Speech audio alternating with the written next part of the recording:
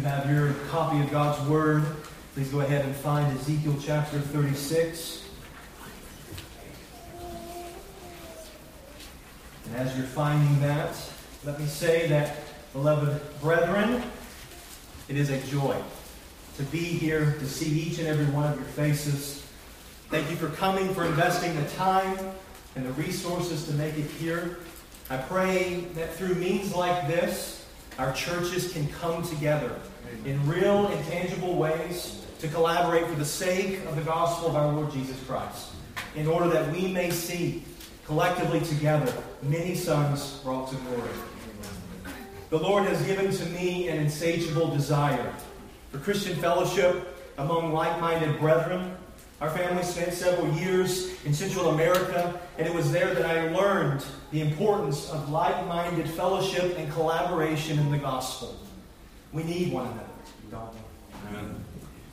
It's for this reason I'm so thankful for the opportunity to be here with you. I consider it a great honor and a privilege to have been invited to minister God's Word to you this morning. I trust in the same manner that you have likewise come prepared, indeed, to feast from the Word of God. I bring with me fraternal greetings from the brethren at Emmanuel Baptist Church there in Verona. Now, as we now traverse our way through chapter 15 of our Confession of Faith, I felt it always helpful for us to keep in mind the proper place of our confession. We must, without hesitation, declare that indeed the confession is not above nor equal with the sacred Scriptures, but indeed it is a faithful distillation of what the Bible teaches. That is, our confession of faith. We believe it because it is thoroughly biblical, and we are unashamed to confess those doctrines that are contained therein. We are not Reformed Baptists because it is the trendy thing to do now, but we are Reformed Baptists because we believe the Scriptures to teach these very truths. Amen. This confession unites us. It brings us together. And it is that which we share in common as our gospel labors are united. We have a common confession here before us. And one of those good confessions that we make is the absolute necessity of repentance unto life and salvation. Amen? Amen. When we hear the word repentance, perhaps a whole slew of ideas, thoughts, and concepts flood into our minds as torrents of rushing water. And I would venture to say that for many Christians, their understanding of repentance has not been properly formed and shaped and molded by the Holy Word of God. Because if you genuinely belong to Christ, then repentance will be one of the most beautiful, real, and vital concepts of your Christian life. When we hear repentance, our flesh, due to the remaining sin within us, and our minds that have been taken captive by the godless ideologies of this world, immediately balk and bristle against the beautiful nature and the good news of true repentance. Look again at the title of our confession of faith. Of repentance unto life and salvation. Brethren, we must love repentance. We, above everyone else, must cherish and adore and be so thankful to our Father who is in heaven for this gift of repentance that He has given to His beloved and precious people. Why, you say? Because it is life and because it is salvation. And without repentance, there is no forgiveness of sins. God willing, in our time in this session, I intend to plot our course through paragraph 3 of chapter 15 in that of a simple exposition. It would be very useful for you if you pulled out the Trinity hymnal so you can go along and follow easily with me, because there is a lot there. One of the challenges in having 4 different speakers on a given topic is that there may be some overlap. But brethren, this is a good and it is a wonderful thing. If we hear repeated themes, ideas, concepts, phrases, and even passages of Scripture, it is because God wants to tighten down these biblical truths deep into our consciences and our souls in order that we may believe, receive, rest, and have faith in them. Because, oh beloved, how quick are we to forget? One of the benefits of also being the first speaker is that you haven't heard much of the material yet. So I pray that I don't overstep my pastor brothers, but if you see Pastor Rice or Pastor Henson scribbling some notes diligently, don't worry, they came prepared. Trust me, I assure you of that. But the Lord may be calling some new things into their minds and their hearts that we, the people of God, need to hear this day. So with these introductory things said, let us now turn our attention first to God's Word before we look at our confession. Ezekiel chapter 36. And I want to begin there in verse 22.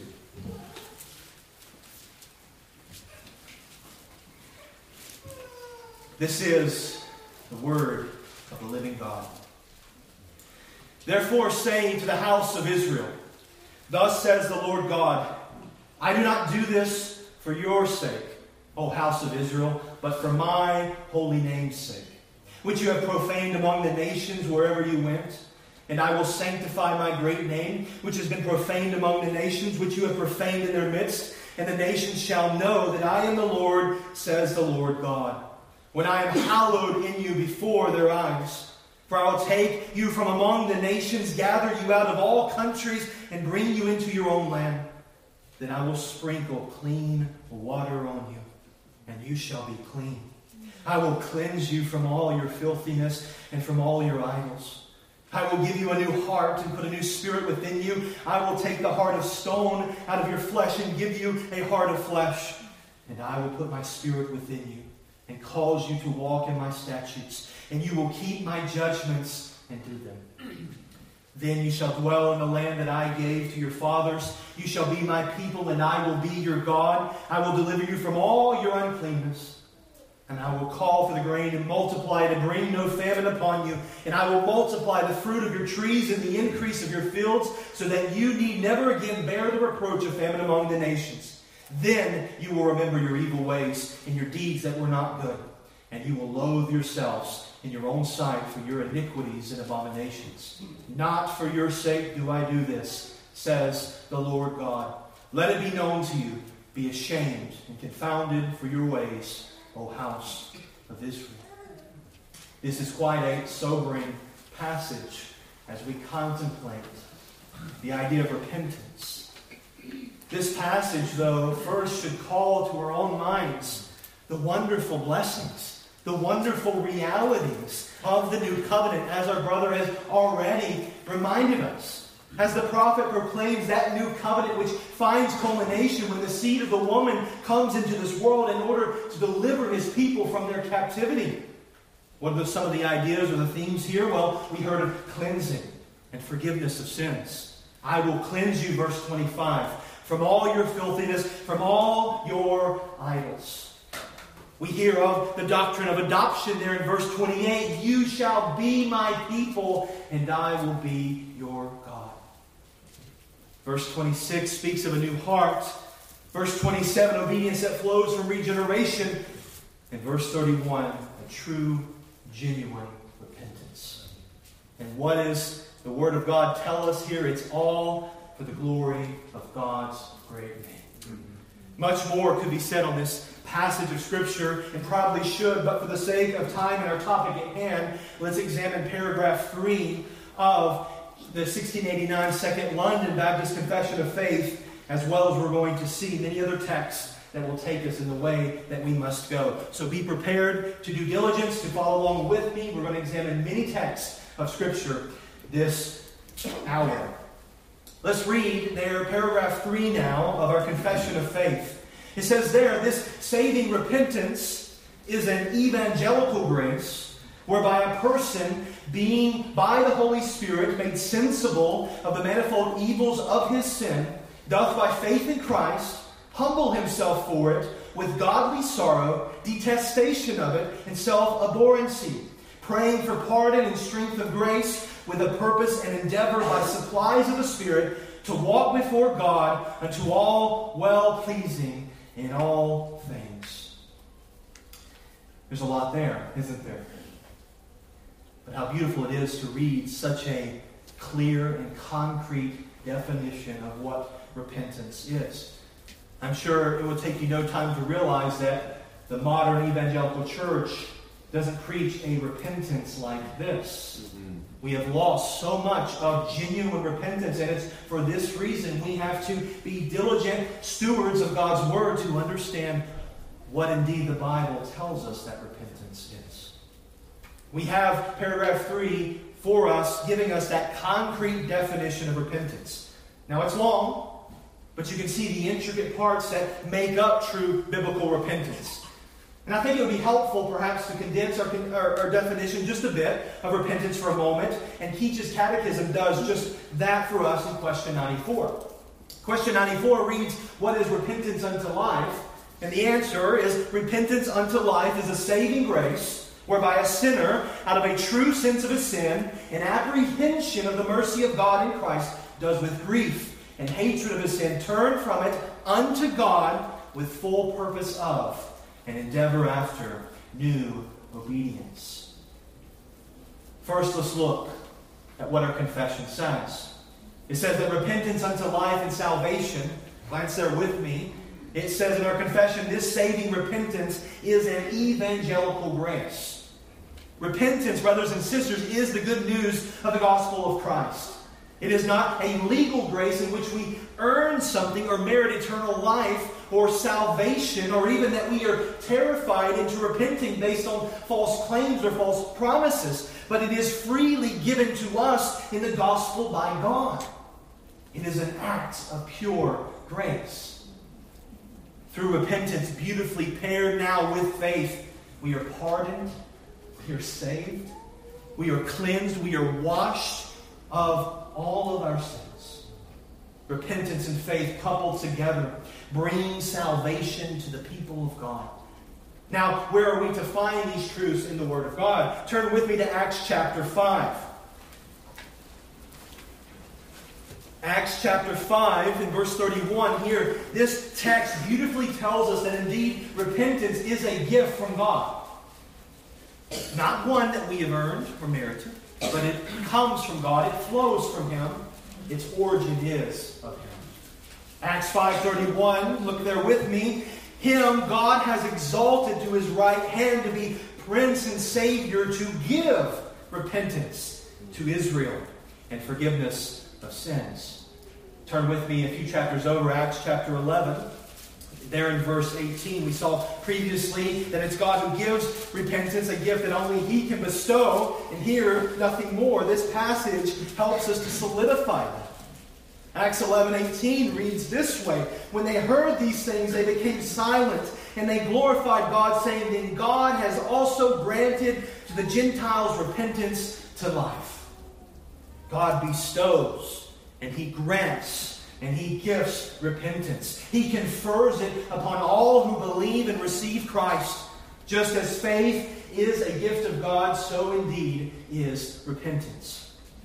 From this we must understand that, as Dr. Sam Waldron says, repentance is the plant that grows only in the renewed soil of the regenerate heart. And that plant, if paired by faith, will indeed grow as God gives the increase by His Holy Spirit. It will begin to blossom and bloom and flourish and bear much fruit in the lives of His sheep. So repentance, this repentance is an evangelical grace whereby a person, that is, anyone and everyone who believes upon the Lord Jesus Christ. And I think it's good and wise to stop here in this moment, because I know that there are some here, perhaps many, who struggle to believe that this could be true for me. You say, I've done wicked things, the most vile things. I don't deserve anything but hell and condemnation. But let me say to you, my dear friend, that there is no sin too great which is beyond the saving grace of the Lord Jesus Christ. Amen. It doesn't matter who you are, where you were born, what you have done, and even, as we heard, if you've dedicated your entire life to sin and lawlessness, you, my dear friend, if you have faith in the Savior, repentance in His name, you will indeed be saved. Amen. For the Scripture says, whoever believes on Him will not be put to shame. And for whoever calls on the name of the Lord shall be saved. Give place to these words in your hearts, dear brethren. Don't doubt, but only believe. Why is this the case? Why is it that anyone and everyone who confesses faith in Christ and blossoms forth the fruit of repentance in their life will be saved? Well, it is because it's the work of God. It's not a work of ourselves. It's a gift from above, causing us to turn from our sins and turn to the living God. And it is a reality that then is applied to our account by the Spirit of the risen Christ. In our day, there is much confusion about biblical terms, concepts, ideas, etc. This should not surprise us, though, because the nature of man's wicked heart, as he seeks to twist the Scriptures for his own purpose under the controlling influence of the prince of the power of the air. This was the same in the 17th century as it is today. So in order to help us understand the true nature of repentance and to set it apart from false repentance, we are presented next with the genuine marks of biblical repentance. It is the recipe that is required to have biblical repentance. If one of those ingredients are removed, then you do not possess true biblical repentance. It's like cooking a plate of food, perhaps spaghetti or something of that nature, but then you leave out the noodles and you're simply left with the sauce, the seasoning, the spices, the vegetables, and the cheese. What you don't have is spaghetti any longer. You have something else of a different nature. And the same is said with repentance, brethren. If you leave out any one of these ingredients, these marks that we're going to see, then you don't have true repentance. Well, what are these marks? Well, there are several. Look next with me there in our confession. It says next, being by the Holy Spirit made sensible of the manifold evils of his sin. Remember that person, any person who believes upon the Lord Jesus Christ. The first is a true God-given, Spirit-born sense and understanding of the wickedness of our sins.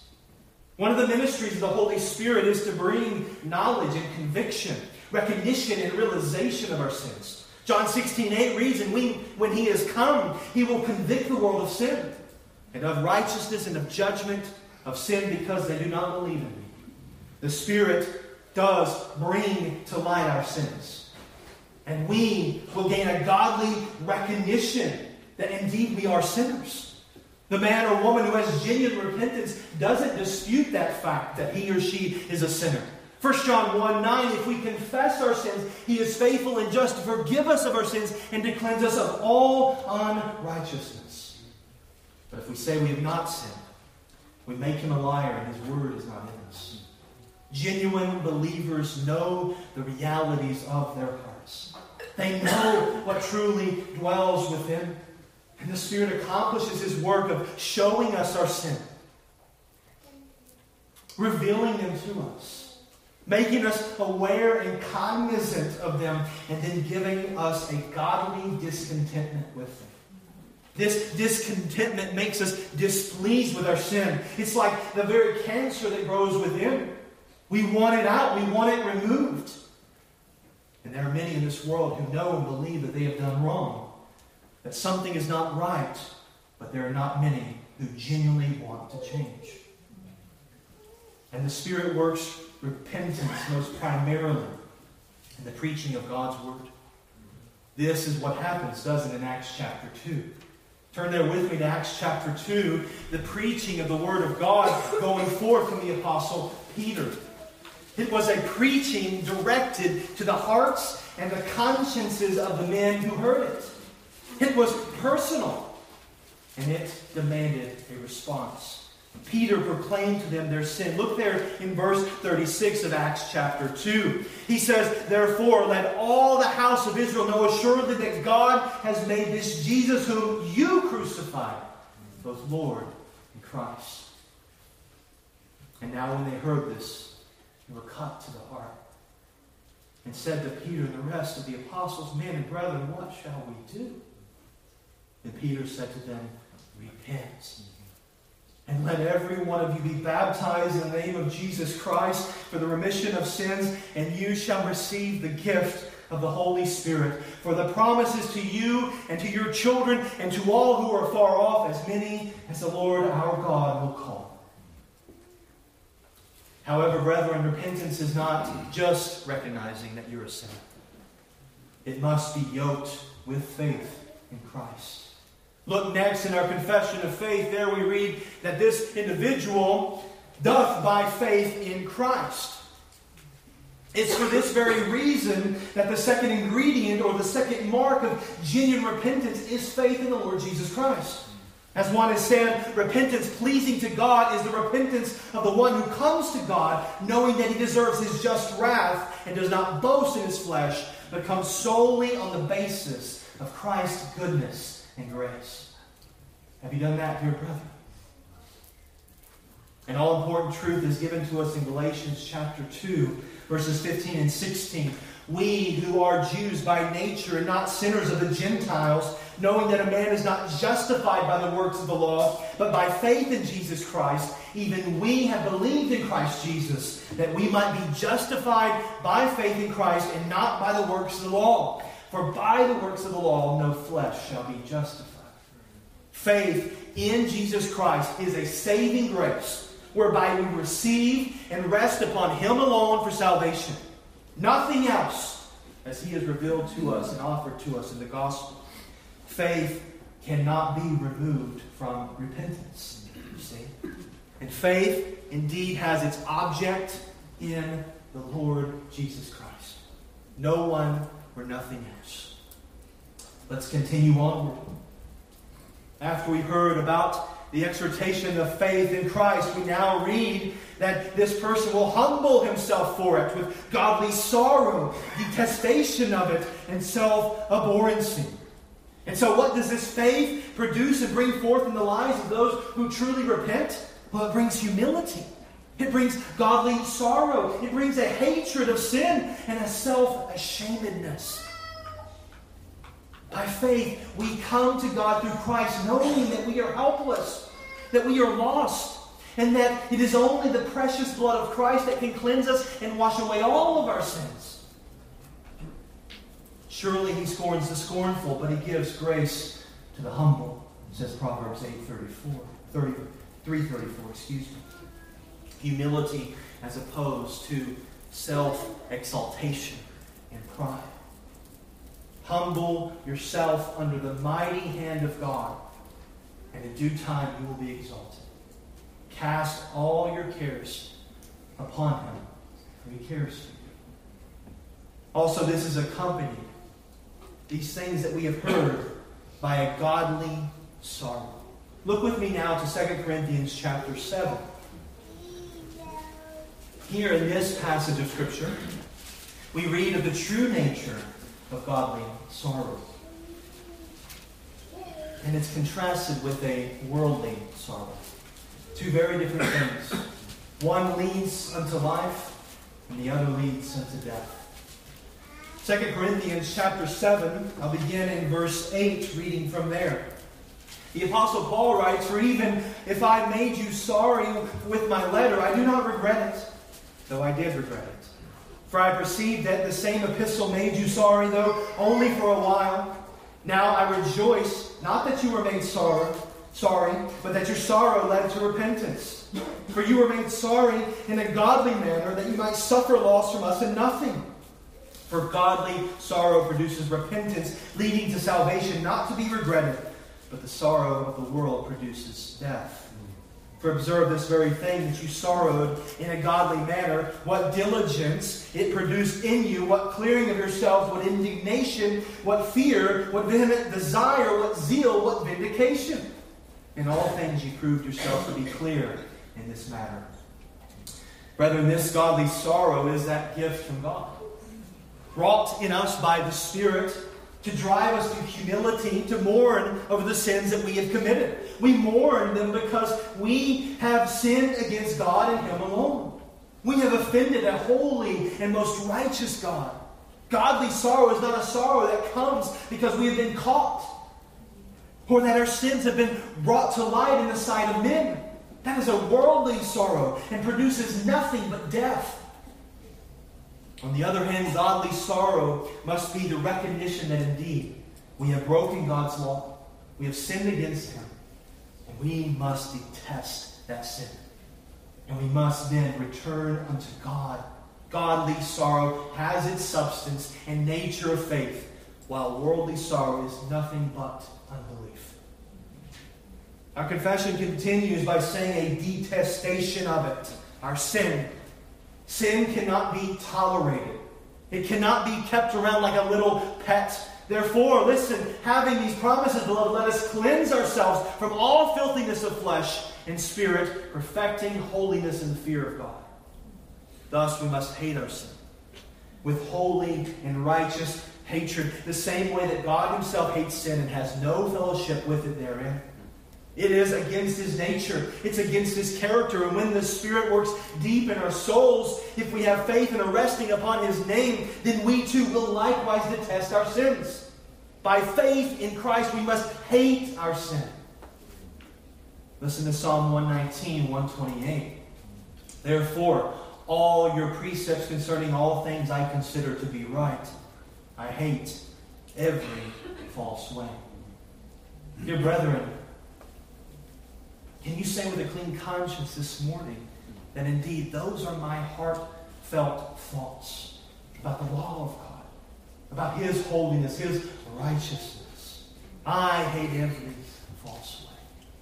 And that hatred, that shame, that godly sorrow even causes us to despise that about ourselves. Remember the words from the prophet Ezekiel, then you will remember your evil ways and your deeds that were not good, and you will loathe yourselves in your own sight for your iniquities and your abominations. That's a tough passage, isn't it? J.C. Ryle beautifully explains this mark of true repentance. The heart of a penitent man is touched with deep remorse because of his past transgressions. He is cut to the heart to think that he should have lived so madly and so wickedly. He mourns over time wasted, over talents misspent, over God dishonored, over his own soul injured. The remembrance of these things is grievous to him. The burden of these things is sometimes almost unbearable. But genuine repentance, and hear me very clearly, brothers and sisters, genuine repentance must never terminate with self. It always directs us back to God. If it ends with us, then it is not a godly sorrow, it is a worldly sorrow. But if our eyes look to and behold Christ by faith, then that shame is turned into joy. For the Scripture says, whoever believes on him will not be put to shame. And it is here that we find a prayerful spirit behind that repentant soul that carries us each and every time to the throne of grace with boldness, with confidence in the finished work of Christ. Look now in our confession. Here we see this prayer for pardon and strength of grace, which shows us that we don't stay in this state of self-abhorrency. We don't wallow in the mire.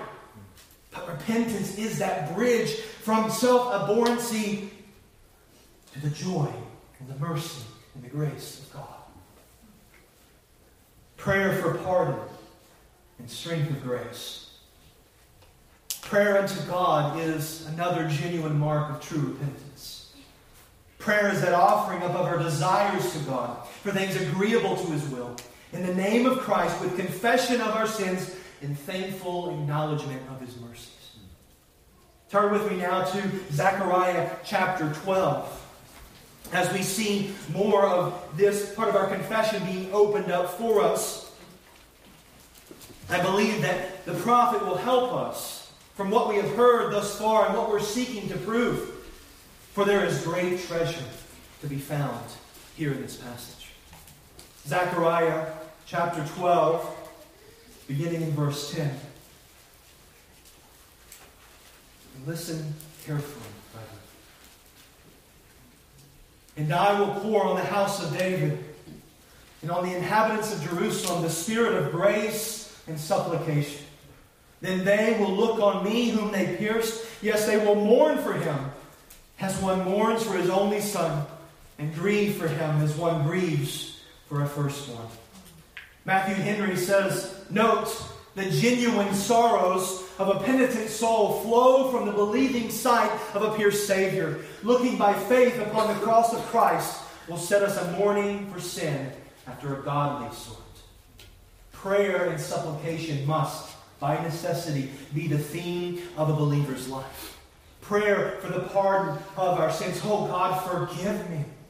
Grant me repentance, supplication for the removal of guilt, laying hold by faith to those things that are ours in the gospel of Christ, pleading with the Lord to then give us a tender and sensitive conscience to the things of God, begging Him to give us strength and aid from the grace which flows down from heaven. Grace that we need in order to be faithful unto death. Prayer is that crucial ingredient of repentance, that element which is always present in the life of a genuine believer. It is one of the first things that a believer does, and it shall ever accompany him until he breathes his last breath. But in addition to praying for God's forgiveness, we also ask Him to grant us victory over our sins. Since we fully understand that we have already received it in Christ Jesus our Lord. We pray that God would indeed guard us from temptation and deliver us from the adversary and his evil schemes. And as a result, when we ask God for the strength to resist temptation and conquer our sins, we are vowing to follow His will rather than our own. We reject sin and then cling ever so tightly to God and His precepts. Once more, I appeal to Matthew Henry, who says, "You may as soon find a living man without breath as a living saint without prayer." There is a more plentiful effusion of the spirit of prayer now under the gospel that was under the law. And the further the work of sanctification is carried in us, the better is the work of supplication carried on by us. We must be a people committed to prayer. Well, brethren, repentance, though, indeed has an end. It has a terminus, a goal. Genuine repentance bears much fruit, and we cannot miss this. It grants to us, as God's chosen and precious people, the purpose and endeavor by supplies of the Spirit to walk before God unto all well-pleasing in all things. That's the fruit. At this point, the analogy of the illustration of repentance is complete. When we read these words, we must envision and see the true nature of turning from one's sin and by faith plotting a course unto obedience unto God. Now, yesterday I drove down from Verona, and it was somewhat around 2.5 hours to get here. I can't tell you how many turns that I took, but it was quite a few. The GPS directed me this way and that way. We avoided traffic. And at every turn, though, there was always another direction that would follow. The turn always led to something else. It was never a turn to nothing. You turn away from a direction and head to a new one. That is to say, you're turning to something with intention, with direction and purpose. And I say all this because we need to see repentance in the very same way. When we repent, when we turn from our sins, and then the Spirit directs us with intention and purpose to the things of God. Our turning is from sin and then unto God and His precious precepts. Dear brethren, focus in. Draw your attention, your gaze, in how the Spirit is operative in the life of the believer, even unto this. If fruits of repentance, fruits of obedience are not flowing and manifesting themselves in our lives, then we have not attained to godly, true, biblical repentance. J.C. Ryle observes again, the life of a penitent man is altered. The course of his daily conduct is entirely changed. A new king reigns within his heart. He puts off the old man. What God commands now he desires to practice, and what God forbids he now desires to avoid. He strives in all ways to keep clear of sin, and to fight with sin, to war with sin, and to get the victory over sin. Dear friends, is that your disposition? Lend your ears to the prophet Ezekiel once more. There in verse 25 of chapter 36, we have already read it. My brother Timothy has read it, but we need to hear it again. It says there in Ezekiel 36:25, "Then I will sprinkle clean water on you, and you shall be clean. I will cleanse you from all your filthiness and from all your idols. And I will give you a new heart and put a new spirit within you. I will take out the heart of stone out of your flesh and give you a heart of flesh.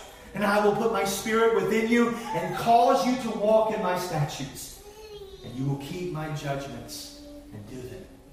You see how this is indeed the work of the Lord? A true believer is one who walks in the paths of the Lord with the help of the Lord. He delights in the law of God. Indeed, his life is marked by obedience. That is its fruit. So can that be said of you, dear friends? That you have attained to this true biblical repentance? Do these marks find their place in your own life? We need to be honest with ourselves, to ask God for help and clarity about the matter. And so in the few moments we have remaining, I desire nothing more than to take what we have heard and draw for us just a few brief applications. As we heard the Apostle Peter preaching, we likewise must understand that we are not passive bystanders when the Word of God is preached. Every single person must respond to the things which you have heard. The first point of application, and something we need to remember and consider again, is that repentance, being an evangelical grace, leads us to conclude that true repentance is that genuine response to the preached Word of God. So I ask you, dear friends, do you love repentance? Have you attained to it? Are you diligently seeking out for it? Cry unto the Lord. Believe upon His name and find true repentance. And for those of you who have found it and find your place safely in the arms of Christ, we rejoice in that. But also you need to remember that the Lord's love that He has for His children. Revelation 3:19, as many as I love, I rebuke and chasten. Therefore be zealous and repent. One of God's gracious gifts to His children is repentance. And we cannot ignore that. If you are a child of God, then indeed you must find hope. You must find solace in repenting and receiving fresh supplies of mercy and pardon, day by day, moment by moment, second by second. It is His love, brethren, that brings us to repentance. We are being treated as sons and daughters when we have the discipline of the Lord. But praise God, He has not left us in our sins. Amen? Amen. But He has graciously provided the way in which we must turn from them and turn unto Him. Oh, how loving of a Father do we have. Therefore, cherish and love your repentance. Cherish and love repentance. Don't be afraid of it. Don't be too proud to engage in it. Seek it with humility and remember how good it is for your soul.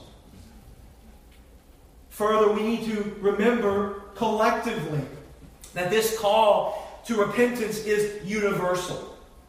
Acts 17:30 reads this way, truly these times of ignorance God overlooked, but now commands all men everywhere to repent, because He has appointed a day on which He will judge the world in righteousness by a man whom He has ordained. He has given assurance of this to all by raising Him from the dead. Now I imagine much more will be said on this by Pastors Rice and Henson, so I'll leave that for them. But from this we know repentance is for everyone. From the youngest of children to the oldest of saints. Even I ask you, pastors who are here, I ask myself, do you, my pastor brothers, love repentance? Not do you love preaching on repentance, but do you find in yourself that delight, hope, and life in your own repentance? Our people, God's people, need pastors who love repentance and practice it in their lives. Robert Murray McCheyne famously said, the greatest need of my people is my personal holiness. And holiness comes by way of repentance. If you're a member of a church, praise God for this, but you have much work to be done. You must pray earnestly, diligently, fervently for the holiness of your pastor. Pray for a sensitive and tender conscience for him. Pray for him to love the Lord with all of his heart, soul, mind, and strength. Pray that he is a humble and contrite man, that he is a man who knows repentance firsthand. Pray for the Lord to protect him from Satan's crafty designs. And pray that his heart would never be hardened to the things of God. Pray for shepherds after God's own heart. Next, brethren, we must remember the necessity of corporate repentance. We have spoken much about individual repentance, even looking and examining pastors, but we need to think about corporate repentance as those lampstands of Christ. Revelation 2:5, remember therefore from where you have fallen, repent and do the first works, or else I will come to you quickly and remove your lampstand from its place, unless you repent. Christ promises to build His church, but that does not mean that He will preserve every local church. A church that does not know and practice repentance will soon be unchurched by the Lord Jesus Christ Himself. So whether it's individual or corporate, we must all be given unto repentance. And we must all be given to that principle found in Matthew 3:8, therefore bear fruits worthy of repentance. You, dear brothers or sisters, have your calling before you to bear much fruit worthy of repentance. Do not be self-deceived. You cannot be repentant if there is no genuine forsaking of sin, and there must be a full purpose and endeavor now after new obedience. You must search for it, chase after it. It doesn't come naturally. Further, do not fall into the trap when the pendulum swings to the other extreme of legalism or perfectionism. Many genuine Christians wrongly think that if they have not attained perfection in this life, then they do not have true repentance. That is false and a lie from Satan. This is not the gospel. But the call is to forsake sin, to confess it, to find forgiveness and pardon every second of our lives. True, sinless perfection comes only in the state of glory. And so from this, we are called to peer and look and to expectantly await glory. Every time we repent, brothers and sisters, every time we find pardon, those fresh supplies of grace, our eyes and our heart, our affections must firmly be set upon Christ and behold it and bask in all of His glory. The patient saint should remember that glory will indeed come soon.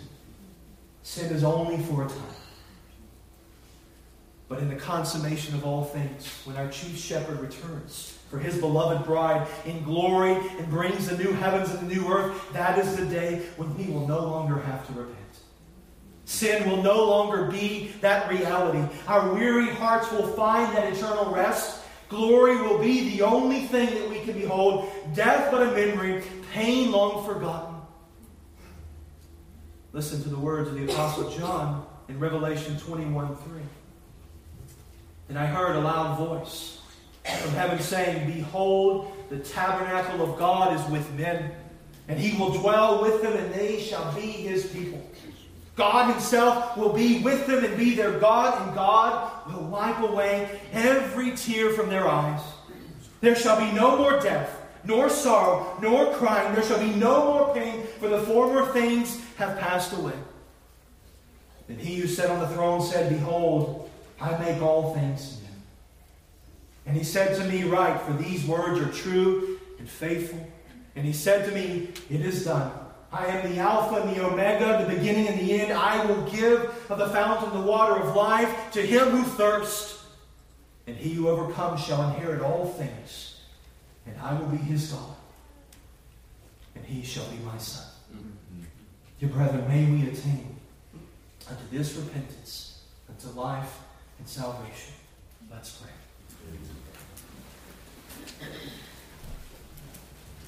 Our gracious God in heaven, how unworthy are we.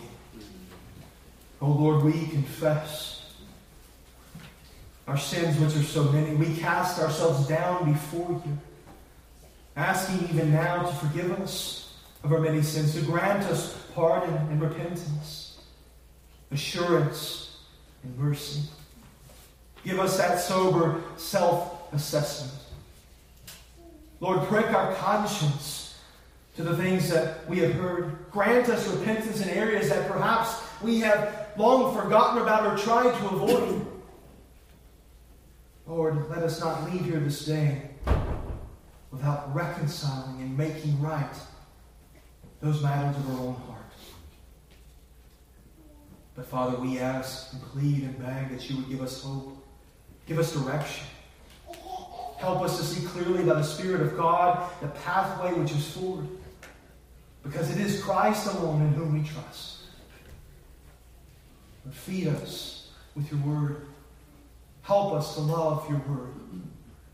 And Lord, we do pray these things in the name of Jesus Christ, our Savior, the chief shepherd, the first and the last, the beginning and the end.